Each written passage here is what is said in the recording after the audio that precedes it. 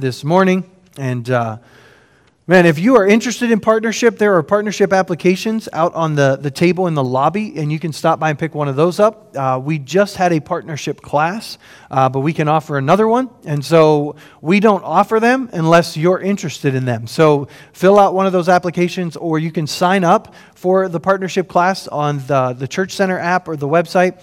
And you can utilize that as a way to do it. You can mark it on your Connect card that you're interested in partnership. And then we'll schedule around the schedules of those that want to take the class. And so if you're interested in that, we'd love you to do that. Connect cards. There's a QR code coming up on the screen. You can use that to fill out the electronic version of the QR code, or you can use the paper copy. Again, prayer requests, testimonies, information that you want to update. If you'd like to sign up for the partnership class, you can do that on there as well. I want to remind you of the schedule for today. So for those of you that are either members or partners, we invite you to be a part of this process today.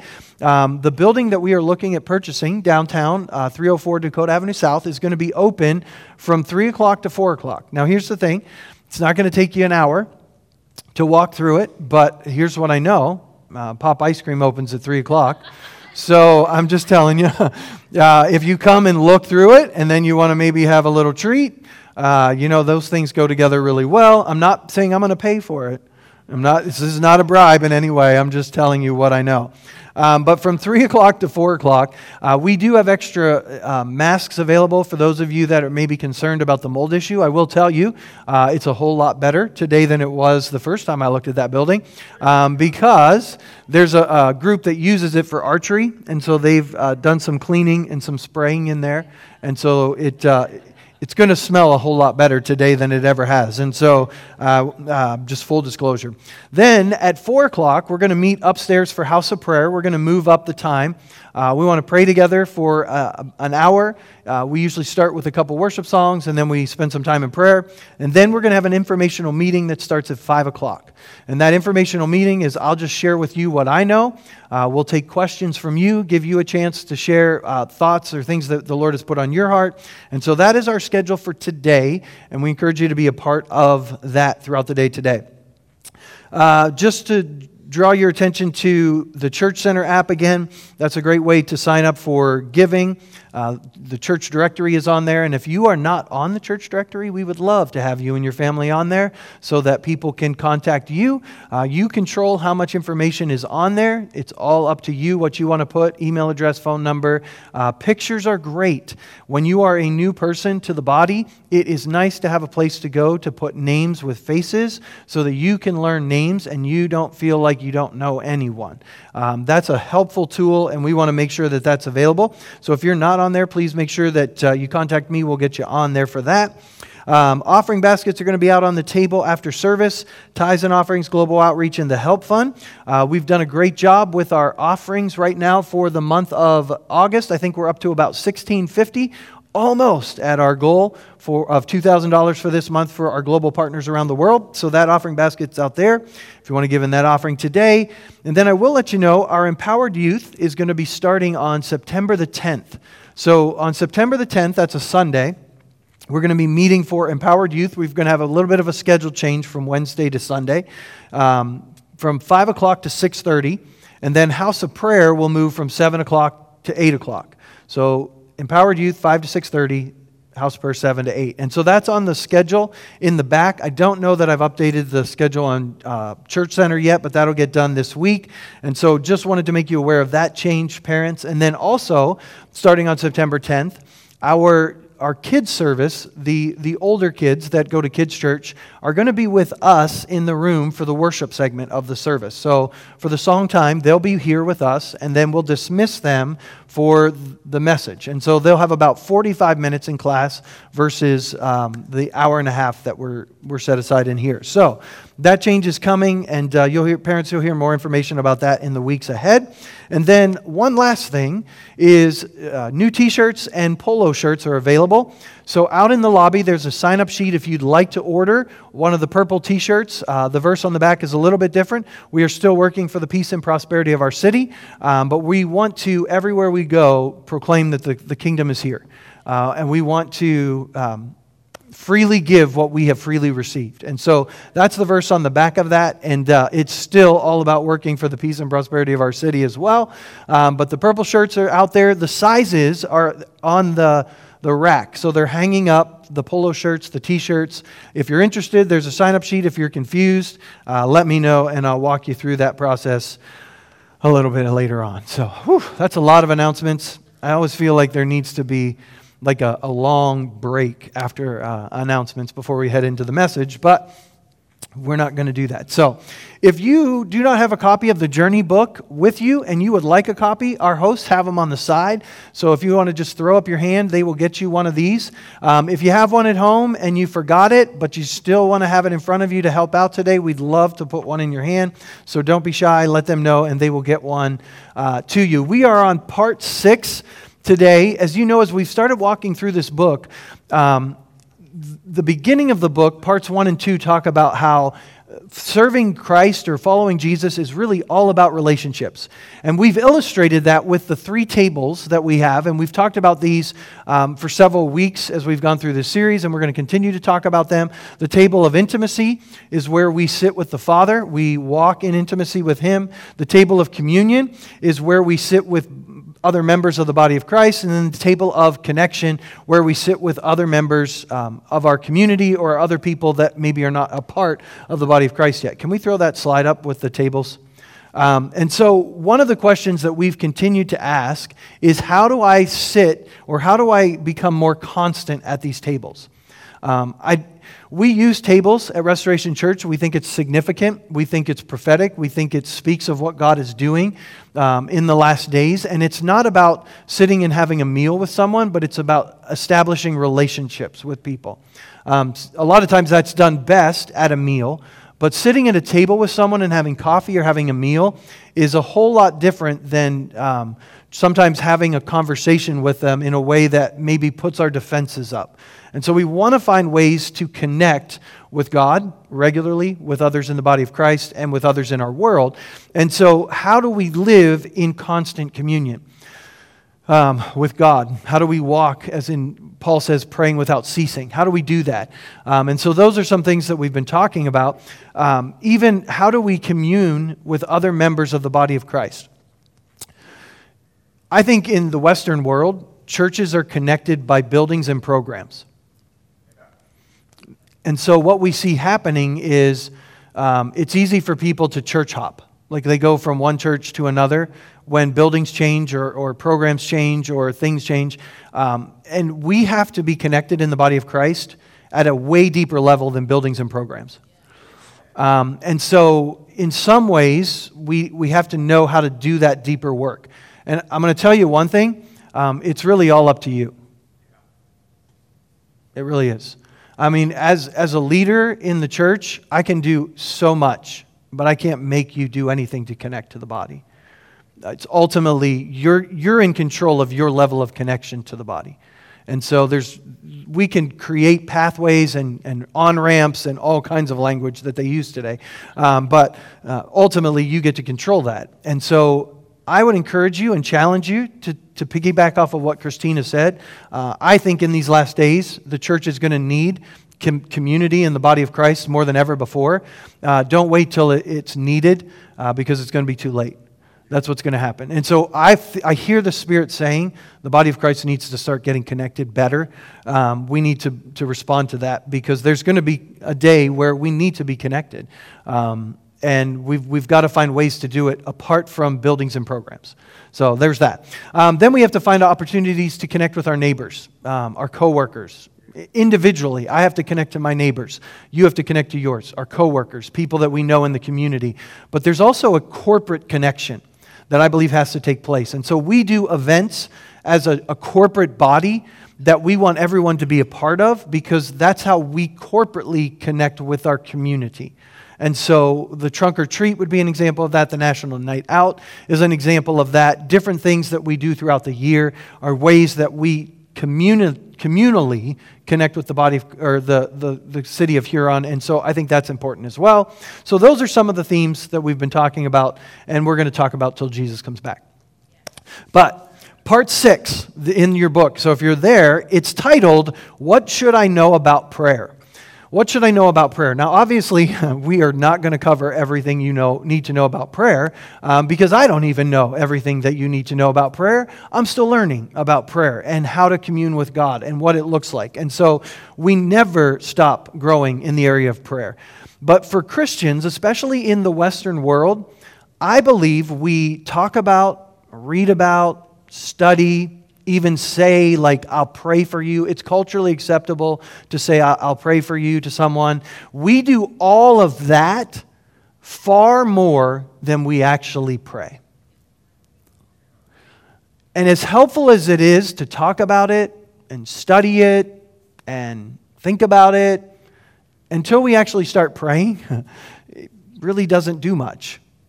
In fact, sometimes adding knowledge without experience deceives us. Deceives us to the place where we're like, oh yeah, I believe prayer matters. Prayer changes things. But our actual prayer life would testify that we don't believe that. And so I love the challenge that Christina again gave us today. Sometimes I laugh at the songs we've chosen and the things that people share because I'm like, wow, that's going to fit so well with the sermon today. And so I get to live in my own little world over there sometimes where it's like, I don't tell Stan or Christy what songs to pick. I don't tell people what to testify. But when they come together, I would encourage you to pay special attention to that because it seems like the Holy Spirit's got his finger on something. And so process that as we go through. And so today, I don't want this to be about a guilt trip because guilt is a terrible motivator. I hope it's an encouragement to you because prayer is powerful. It changes things. And we've been lazy in that area. We need to grow in it. And I don't want you to set the egg timer for an hour this week. If you prayed 1 minute last week, go 2. That is a great challenge. We just need to keep growing in the area of prayer so that what we say matches our level of belief. Jesus taught his disciples to pray in Luke chapter 11, and we're very familiar with the Lord's Prayer, as we call it, that he taught them. But then in verse 5, he says, teaching them more about prayer, he uses this story. Suppose you went to a friend's house at midnight, wanting to borrow 3 loaves of bread, and you say to him, a friend of mine has just arrived for a visit, and I have nothing for him to eat. And suppose he calls out from his bedroom, don't bother me, the door is locked for the night, my family and I are all in bed, I can't help you. But I tell you this, okay, this is Jesus saying to you and I today. But I tell you this, though he won't do it for friendship's sake. I mean, you know the old song, I am a friend of God, I am a friend of God. What a friend we have in Jesus. He is our friend. But even though he will not do it for friendship's sake, if you keep knocking long enough, he will get up and give you whatever you need because of your shameless persistence. I mean, at some point, you want to go to sleep. And you know the only way to get that person to go away is to get up. So I can imagine what it's going to be like when you open the door to give loaves of bread. I don't know if it's going to be a beautiful, in the name of the Lord, please go away. But in this scenario, however, what Jesus goes on to say, he says, so I tell you, we serve a Father that does not need us to irritate him so he finally acts. That is not what Jesus is saying. Jesus is talking about, as people, if we are shamelessly persistent, you can get a sinner, another sinful human being, a broken, imperfect human being, to finally do what you need them to do. We don't need to convince God to act, but sometimes prayer is needed to be persistent for some reason. It may be to transform us. It may be to transform circumstances. It may be there's a war going on in heavenly places that we don't know about. All of those are in the Scripture. So I don't know why we need to persist, but I know that Jesus says this in verse 9. I tell you, keep on asking. That's a continual present tense thing, to keep on asking. And you will receive what you ask for. Keep on seeking, and you will find. Keep on knocking, and the door will be open. For everyone who asks receives. Everyone who seeks finds. And everyone who knocks, the door will be open to you. I'm not saying that you can just ask for anything you want and you get it. We have to ask according to the Father's will. We have to learn what that is. I think our prayers over the course of our lives get shaped and changed as we grow as believers. It's not Jesus is not Santa Claus. But here's what I know. The title of the sermon is What Goes Up Will Come Down. What goes up will come down. Every prayer that is prayed gets answered. Every prayer that is prayed gets answered. Every time. Every time. Sometimes the answer is yes. Sometimes the answer is no. And sometimes the answer is not yet. But you keep asking. And you keep seeking. And you keep knocking. We don't know when or where or how or in what form that prayer will be answered. Sometimes our prayers we keep asking will be morphed a little bit, and we're going to ask a little bit better. I mean, there's an old country song that says, "Thank God for unanswered prayers." I mean, how many of us have prayed a prayer where we're like, "Thank God He did not answer that prayer." And so, the unanswered prayers of God sometimes are wiser than us.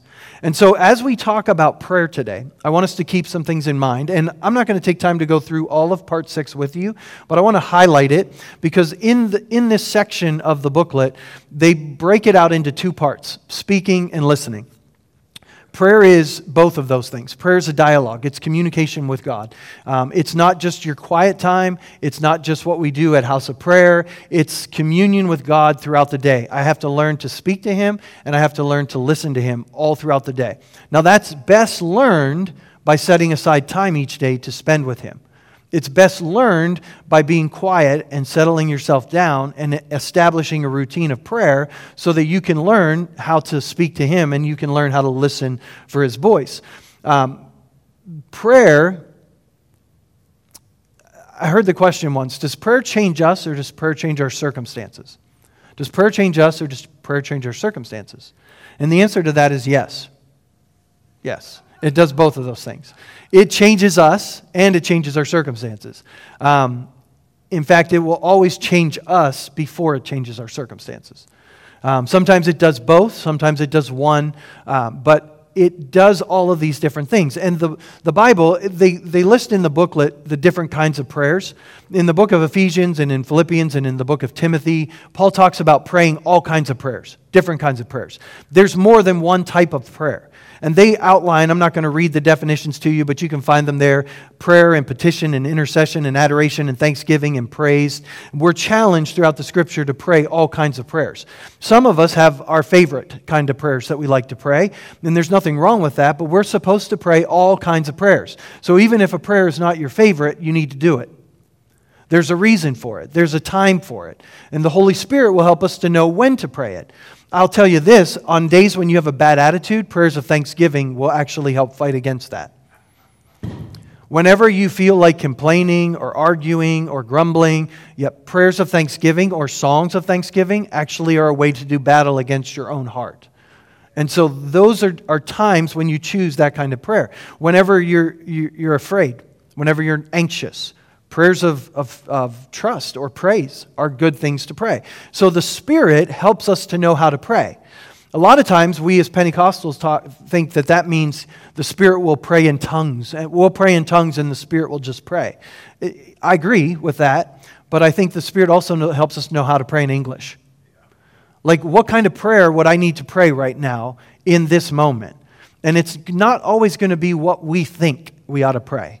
So we've got to learn how to listen and respond because hearing God's voice is something you grow in. And so they give us 4 ways that we can learn to hear God's voice. One is practice. Yeah, you just have to do it. I can't teach you how to hear God's voice. I mean, I can give you some principles, but you're only going to learn by practice. So praying is how you learn to hear. Being quiet in your prayer time is how you hear. Responding in obedience to what you think the Spirit is saying is how you learn. Okay? And then sometimes not following through with what the Spirit said, and you recognize, ooh, that was the Spirit, and I didn't do it. And admitting you've made a mistake is how you learn to hear God's voice. And so it just takes practice. It also comes from different sources. And number 2 in your booklet, I love this one.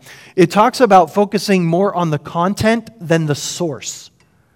Focusing more on the content than the source. Here's the thing. God has spoken to me through other people, Christians and non-Christians. He has spoken to me through them. He's spoken to me at movies, not just Christian movies, by the way, but all kinds of movies. He speaks to me through television shows. He sometimes speaks to me through inappropriate television shows. That I'm not just to say, you probably shouldn't be watching this, but sometimes he'll make a point. I'm not just saying that, by the way, if God speaks through an inappropriate movie you're watching, it doesn't justify the movie. It just means God's able to speak through all kinds of stuff. Because he speaks through sinners, it doesn't mean he's pleased with that sinner. He can speak to an open heart through any source. And the goal is, don't focus on the voice or the person who's doing the speaking or the avenue through which it comes. Focus on the content of what is being said. And then they give you this thing. I put this on the screen because I love this. The difference between God's voice and Satan's voice or your own voice or whatever voice. God's voice will still you. Other voices will rush you. God's voice will lead you. Other voices will push you. God's voice will reassure you. Other voices will frighten you. God's voice will enlighten you. Other voices will confuse you. God's voice will encourage you. Other voices will discourage you. God's voice will comfort you. Other voices will worry you. God's voice will calm you. Other voice will obsess you. The Holy Spirit will not obsess you. He will not make your mind race. Okay? He is gentle. I mean, he will keep speaking and he will remind you of things, but he will not work in manipulative or controlling ways or manners. That is not how God operates. That's how the kingdoms of this world and the kingdom of darkness operates. God will convict, other voices will condemn. Some Christians will be on the other voice columns at times, and some sinners will be in the God's voice column at times. And so don't just focus on, even for a Christian, don't just assume that if another Christian is telling you something, it's God's voice. I love the body of Christ, but we don't always speak for God. Amen? I don't always speak for Him, so I know you don't always speak for Him too, because you're just like me. And so there are times that we give people our best advice, and it's not what God's doing or saying. So be careful. When you give advice, give it in a spirit of humility that offers it, because I think that if the Spirit puts it on your heart, you should offer it. But also, you could be wrong, and allow the Holy Spirit to use that. So when number 3 says, be sure what you hear aligns with Scripture. So you take whatever voice that you've heard, whatever message, and it should line up with this book. Now, this book doesn't tell us everything. It doesn't apply to every situation and moment, but there are enough guiding principles, and there is enough of the character of God revealed in this book to be able to help us ascertain God's thoughts on every subject. Yes, everything. Because we just have to learn how God thinks, how God acts, and learn how to apply it to our lives. The 4th one is that you need community. You need community, because here's the thing. We have the amazing propensity for self-deception. I don't care how long you've served Jesus Christ, you have the propensity to self-deceive, to believe what you want to believe, or to gather around yourself what your own itching ears want to hear. All of us can do that. And I hope that you have people in your life that come to you and challenge you when your behavior begins to act unaccording to the character of God. If you don't have people in your life that speak challenging words to you, you don't have friends. And there's a movement in our world today where you don't have to belong to any one body of Christ, you just belong to the universal body. That is such a self-deception, because that is way too easy for us to just do life with whoever makes us feel comfortable in the moment, and you can walk in full disobedience to God with other Christians holding your hand. So be careful. Join a body of Christ, whether it's this one or anyone, just join one that teaches the Bible, walk in community with those people, and invite challenge. Hey, if you see me walking in a way that I shouldn't walk, pull me aside and challenge me. Okay? We need it. Amen. That's great stuff. So I want to give you a couple principles today out of the Draw the Circle book. That's that book. You can read the rest of that. Look up the scriptures that go with it. There's a place for you to maybe jot some notes if you want to write down some of the other principles that I share. But everything I'm going to share with you now comes from the book Draw the Circle by Mark Batterson. It's a book that I've gone through myself about 15 to 16 times. I've gone through just anytime I go through a 40-day time of prayer, it's one of my go-tos because it is a book that teaches a lot of principles on prayer, but it's also got some amazing testimonies. Testimonies do a lot for your faith. It just reminds you what God can do. And it gets your eyes off of your difficulty or your problem, and it reminds you God can overcome that in just a moment. You just need to stay faithful. And so I love that book. I use it all the time. And so I want to just share a couple principles from that just kind of remind us about prayer. And the first one is, prayer is the difference between the best God can do and the best we can do. Prayer is the difference between the best God can do and the best we can do. In the book, Mark tells us the story about George Washington Carver and the peanut. George Washington Carver found 300 uses for the peanut, and it actually helped revive the Southern economy. At the time, Mark goes into the full story in the book. He went before Congress. Congress gave him like 5 minutes to speak, and he was there for several hours. They invited him to come back anytime. He wowed them with what he had taught, and George Washington Carver gave all the credit for everything he discovered about the peanut to what God revealed to him in prayer. When you pray, God speaks. Daniel, Shadrach, Meshach, and Abednego were 10 times wiser than any of the other people in Babylon that were educated in Babylon. Why? Because they were people of prayer. When you spend time in the presence of God, practical things will happen for you. You won't just brainstorm ideas at your workplace, you'll pray-storm ideas. God will bring you wisdom and insight practically for things to do or not do, things to avoid and not avoid. And sometimes your boss may say, well, why do you think that? And you can just say, I don't know, I just have a hunch. Now, if your boss is open to hearing about the Holy Spirit, then you tell him, I think God's put it in my heart. Or it might just be a hunch. You don't want to blame God for some dumb idea that came in your head, so it might just be better to say that it's a hunch. And if it works out great, then you give the credit to him. I think God put that in my heart. If it fails, then you take all the responsibility for that. But these are things, now I know we can over-spiritualize it, and we do sometimes in the church, so we want to be careful we don't do that, where we're like, well, I know God told me this. Be careful when it affects other people. If you want to say that God told you, and it's not clear in this book, just be careful, okay? Because sometimes we can convince ourselves God is saying something when He's not. It's called a familiar spirit. It's in the Scripture, but that's a sermon for a different day. Mark tells us in the book, pray like it depends upon God and work like it depends upon you. Prayer matters. All of us would go to Ephesians chapter 6, very familiar passage of Scripture. We know this one. Be strong in the Lord, in His mighty power. Put on the full armor of God so you can take your stand against the devil's schemes. Our struggle is not against flesh and blood. It's against the rulers, authorities, powers of the dark world, and spiritual forces of evil in heavenly realms. So we would probably all be like, yeah, we don't wrestle with flesh and blood. But the question is, do our lives actually show that? Or do we spend more time talking about our problems, studying our problems, researching our problems, telling everyone about our problems? Or do we spend time actually wrestling with spiritual forces for our problems? Are we actually doing the best we can do, or are we doing the best God can do by hitting our knees and praying about all things? Because he goes on in the next verse to say, pray in the Spirit on all occasions with all kinds of prayers and requests. And with this in mind, be alert. Always keep on praying for all the Lord's people. Pray for me, that whenever I speak, words may be given, so that I may fearlessly make known the mystery of the gospel, for which I am an ambassador in chains. Pray that I may declare it fearlessly as I should. The Apostle Paul is saying, I don't trust myself. Pray for me. I need your prayers to help me be more effective. We were already challenged to pray for the other people in the body of Christ today.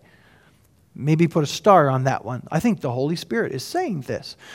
I want to be a church where we don't just say we wrestle with flesh and blood. I want us to prove it by how we pray.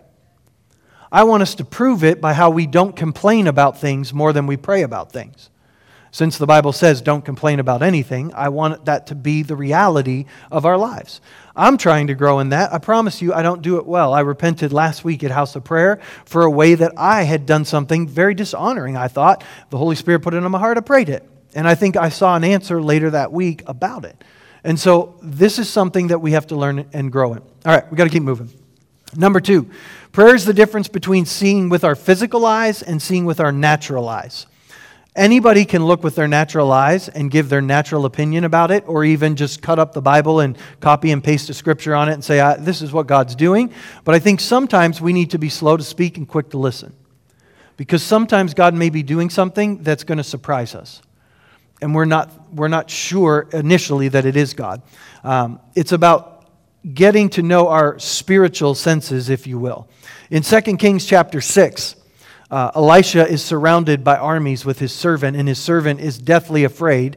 And the prophet says to him in verse 16, "Don't be afraid. Those who are with us are more than those who are with them."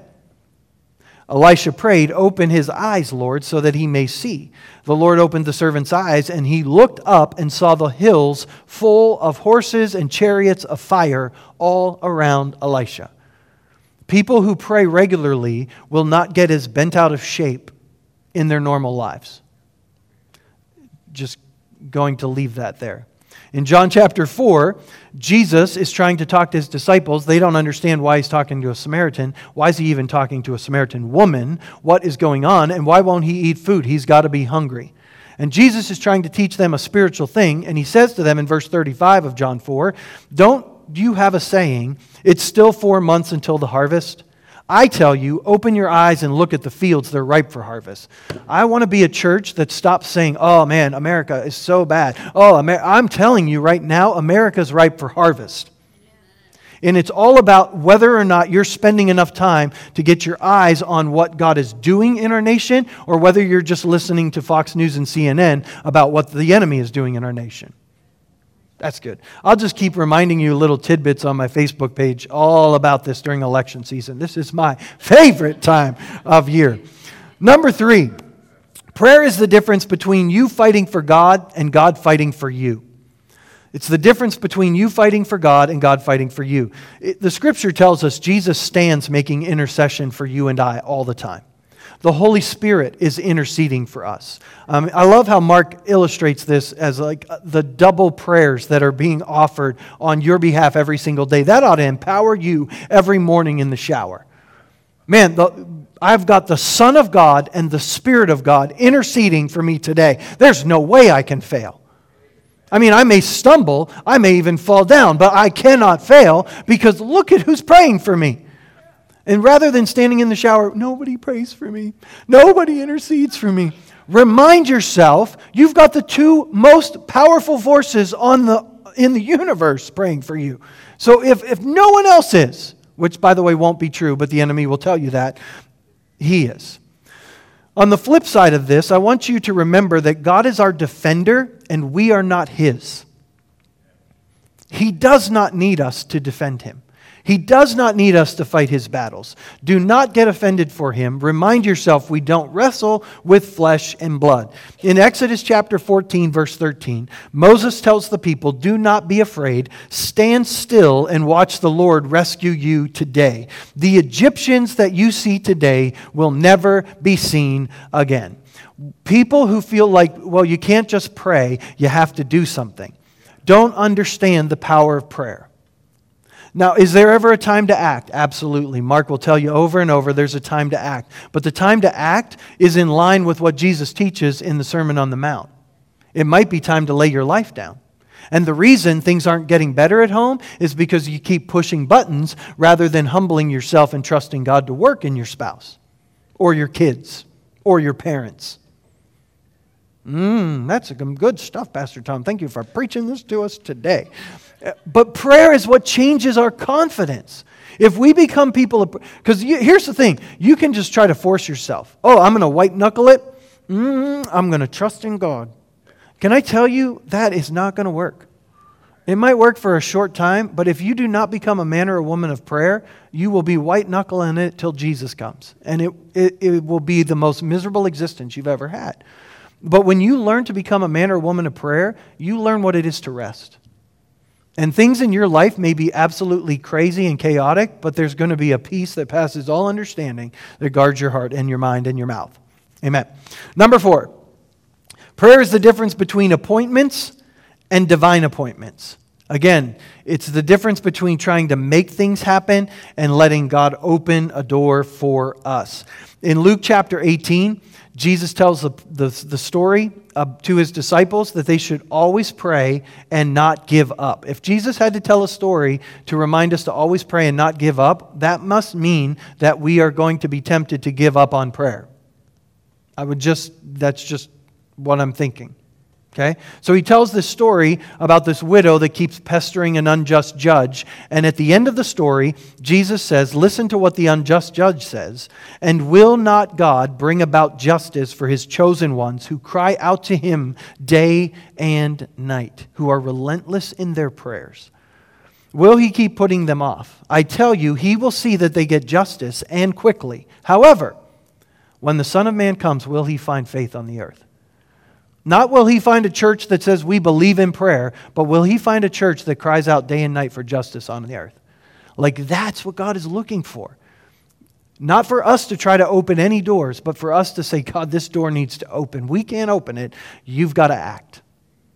Man, that's going to change the world right there. And when you start praying like that, spiritual coincidences start happening. I could tell you story after story over the last 5 to 6 years. Some of them I'm going to share with you tonight at the informational meeting about coincidences that just happen in response to us praying about the vision God's put in our heart for Restoration Church.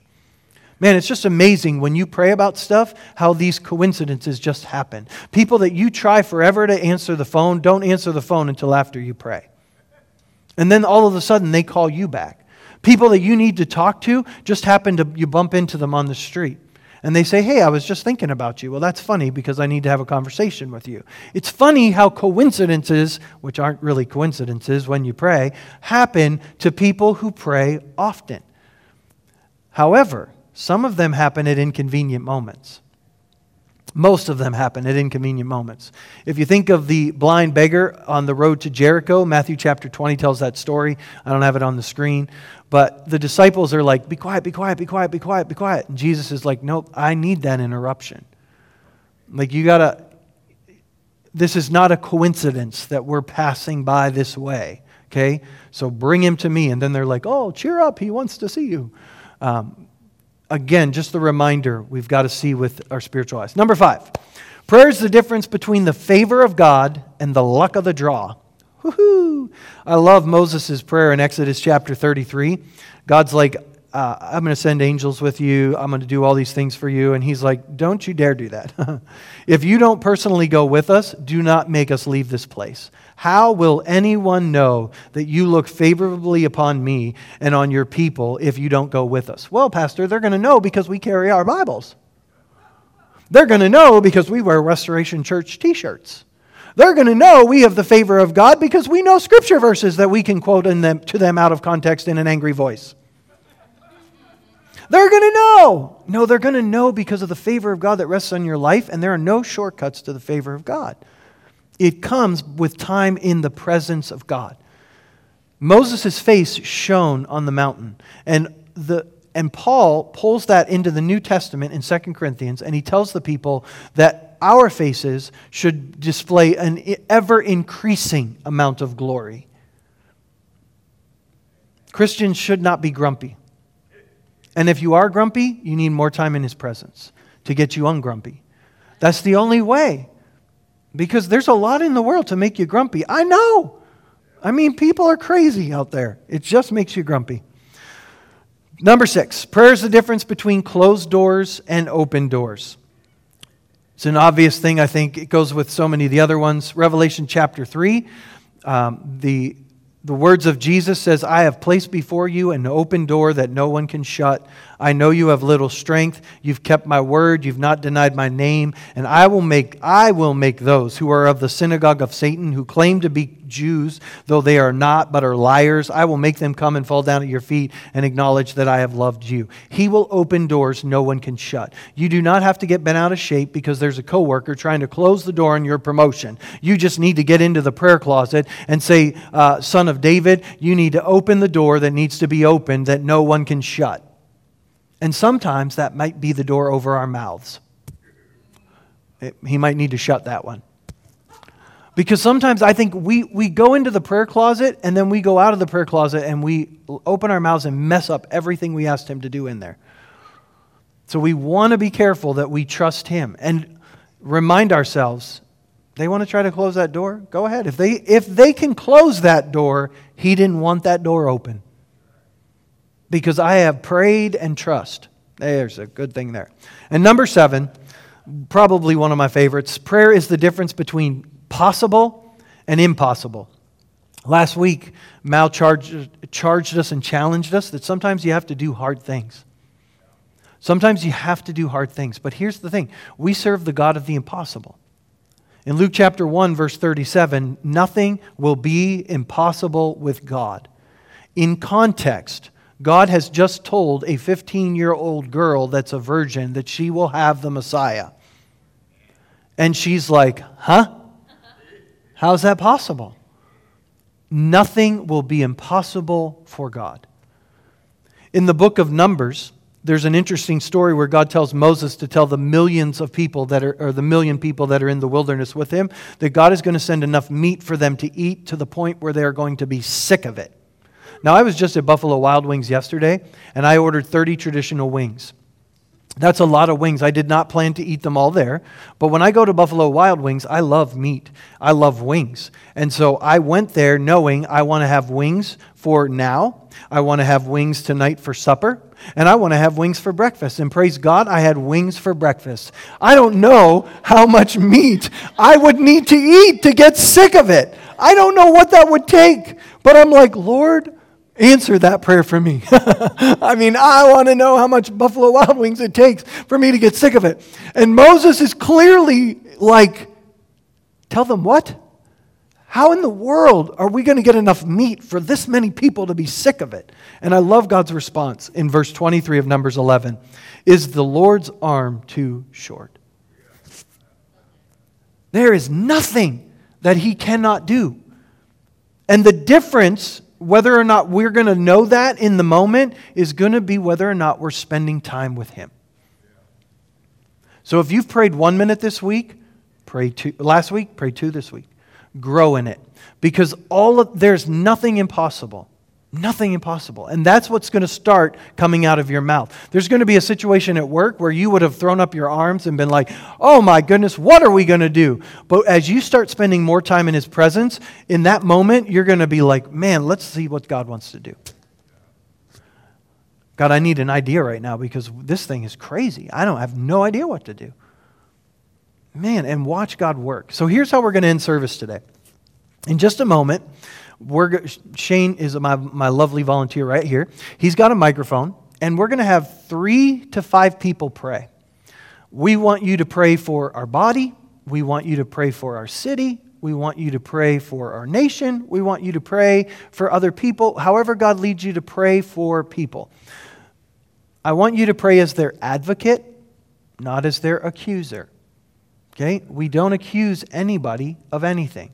We pray on behalf of others, that God will do good things in their lives. We bless our enemies. We pray for those who persecute us. We want to be honoring in our prayers. But I'm going to look for 3 to 5 volunteers. I'm going to wrap up the sermon, and I told you now because I'm going to give you time. But if you want to make your way down to these chairs and be ready, let's do it. Because here's what I want us to do. Not just pray right here together today, but I want us to learn how to pray without ceasing.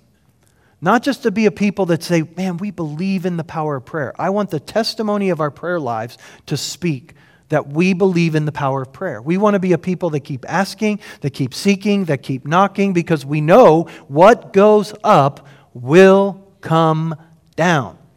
We do not want to be a people that try to manipulate or control anything, because manipulation and control are demonic forces. It says it in this book. We don't have to fight for ourselves. We are going to learn to trust Him and to wait for Him to act. That takes a high level of trust that comes through spending time in prayer. I want us to be a body that makes corporate prayer a high priority. Corporate prayer, a high priority. For 25 years, we have had prayer in our church. And as a church, we do not place a high priority on corporate prayer. We just don't. We just don't believe it's the power that it's going to change anything. I love the fact that right now we have property in the heart of our city. Last week during House of Prayer, I felt like I got a picture of prayers going up in the center of Huron that we're actually doing battle over heavenly places. So here's the thing. We have a crowd of people, or we have people that come. I'm generally never there alone. So there's two of us there. And so I don't think that it's ever a failure when we meet for prayer, because prayers are going up. If I'm ever there alone, prayers will still go up. And so I'm not trying to make anyone feel bad or guilt you. Again, I'm just saying we have got to find a way to up our game of prayer.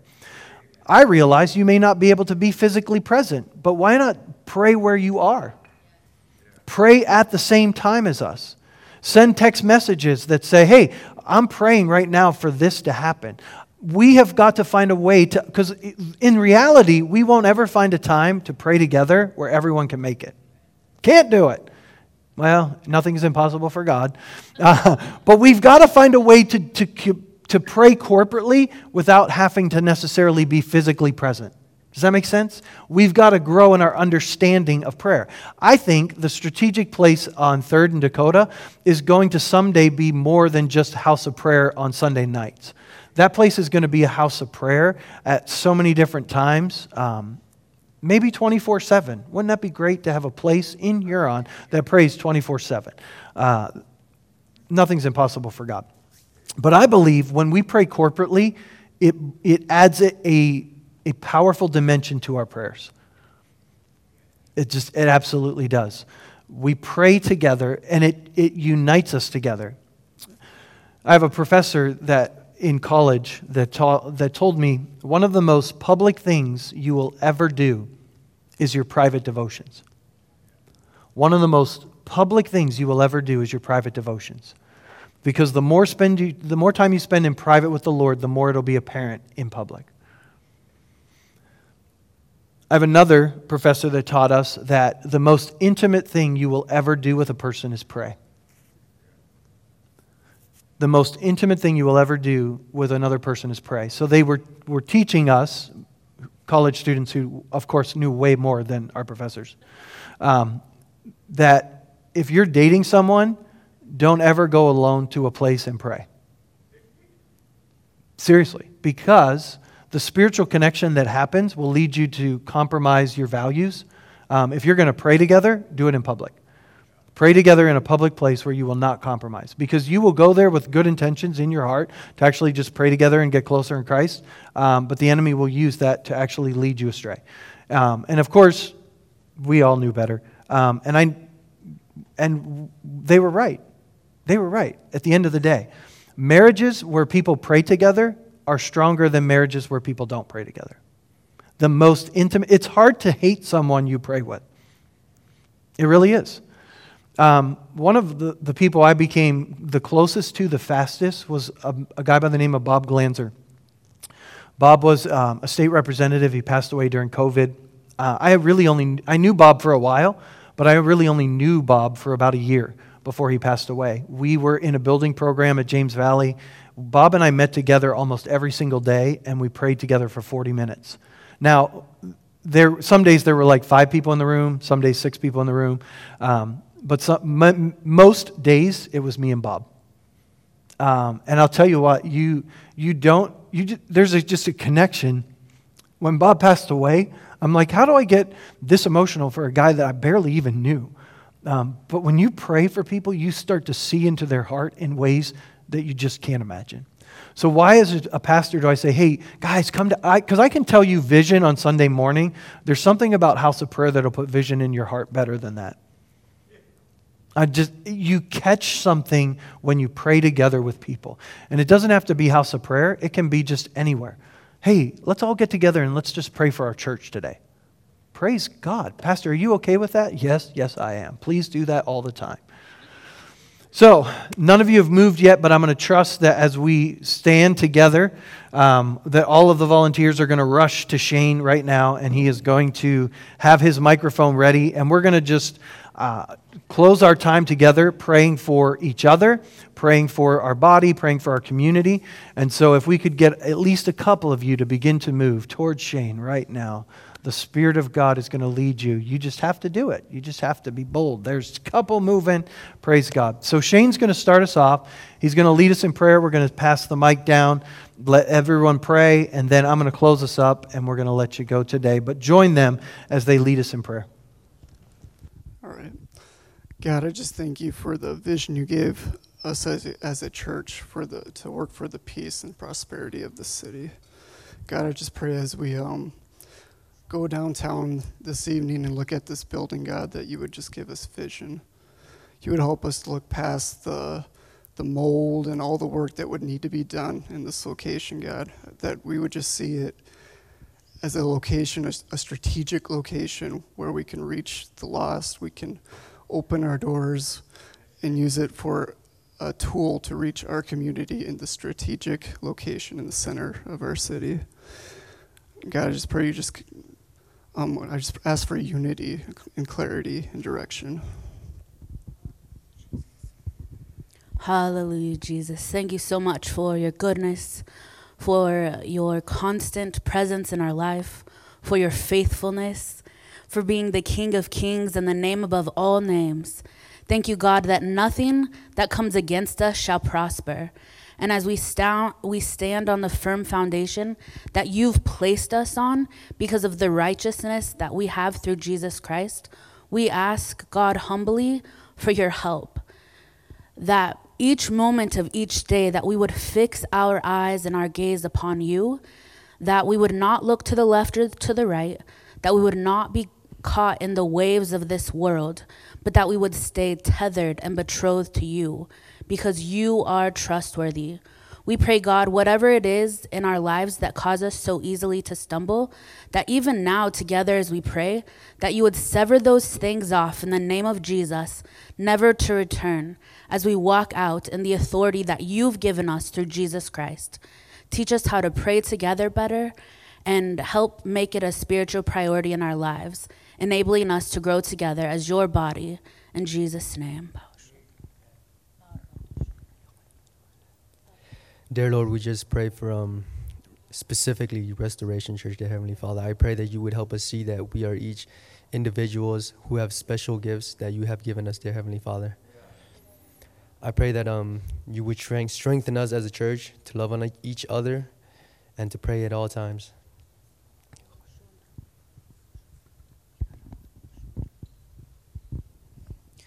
God, I thank you for the word that we heard this morning from Pastor Tom. Thank you for leading him to bring that to us this morning. And Father, I pray for those that would maybe have some apprehension about the week ahead as they think about their prayer life. God, maybe there's people that think that their schedule is too demanding or their responsibilities at home are too much to make time for it. But God, I pray that you would put peace into hearts right now for those that maybe would think that this is an impossible task. God, we've heard it several times, and we know it to be true that you are the God of the impossible. And so, God, there's nothing that can't be done when we are joined with you.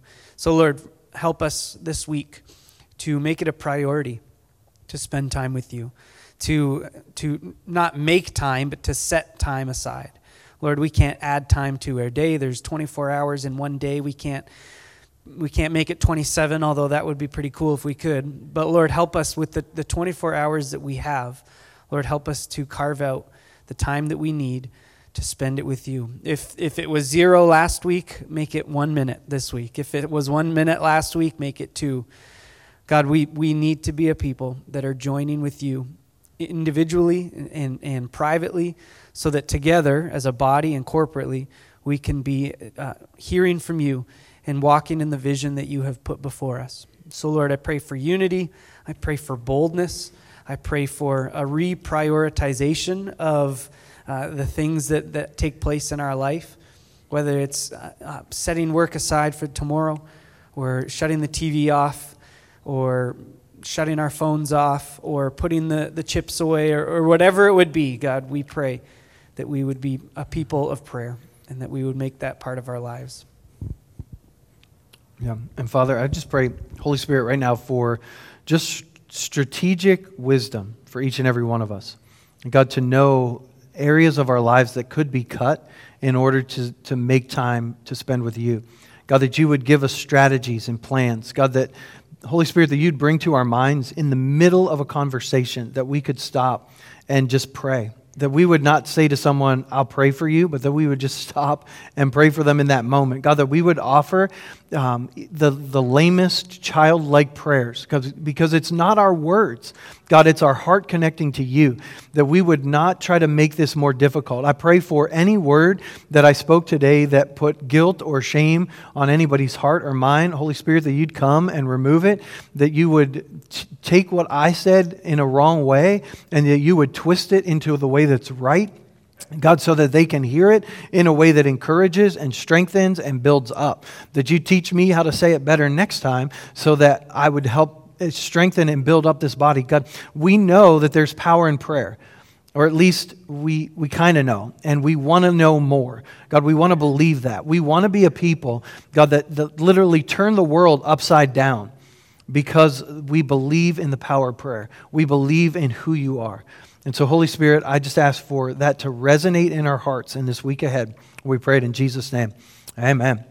Amen. Well, thank you for being with us today. Thank you for those of you that braved the microphone to pray out loud. We love it. And stop by the table before you leave today. Sorry we went a few minutes over, and we'll give you a few minutes back some other time. God bless you as you go today. Or maybe not.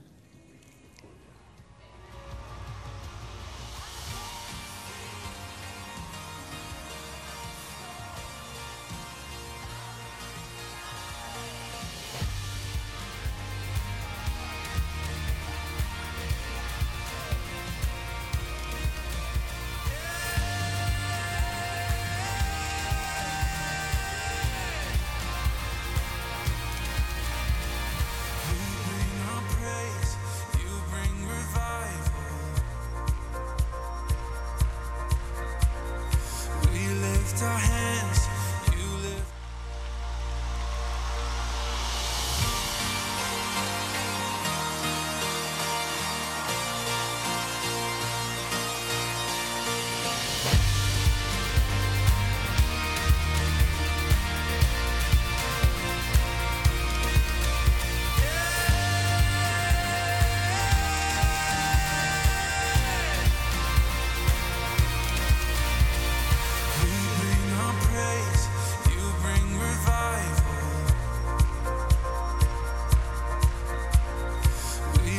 Our hands, you lift our eyes up.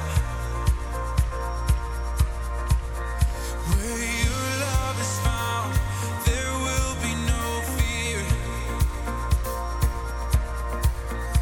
God, your kingdom come, your will be done here. On earth as in heaven,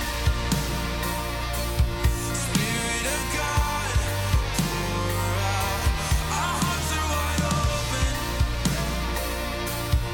Jesus, we need you now. Come, have your way in this place. Break our walls down. Spirit of God, pour out. On earth as in heaven. Hey. Jesus, we need you now. We bring our shame. You bring redemption. You turn our chains into our freedom. Where your love is found, there will be no fear. God, your kingdom come, your will be done here. Every voice we sing out, on earth as in heaven.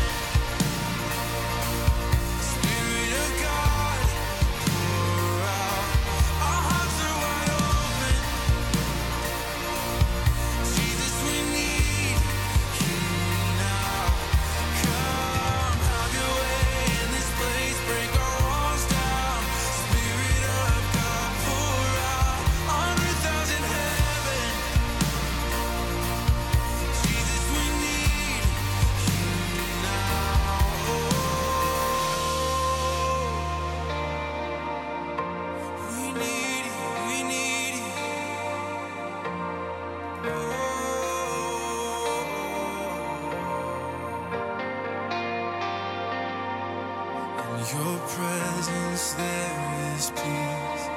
In your presence we are free. There's no better